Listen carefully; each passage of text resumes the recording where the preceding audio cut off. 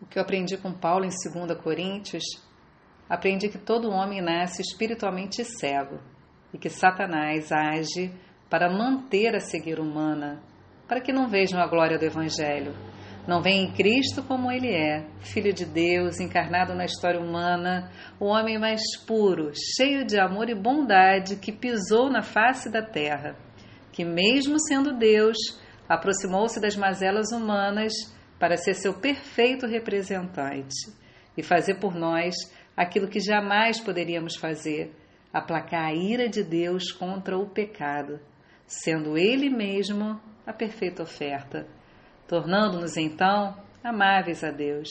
Somente o Espírito Santo tem poder para curar a cegueira humana e fazer o homem ver Deus como Ele é.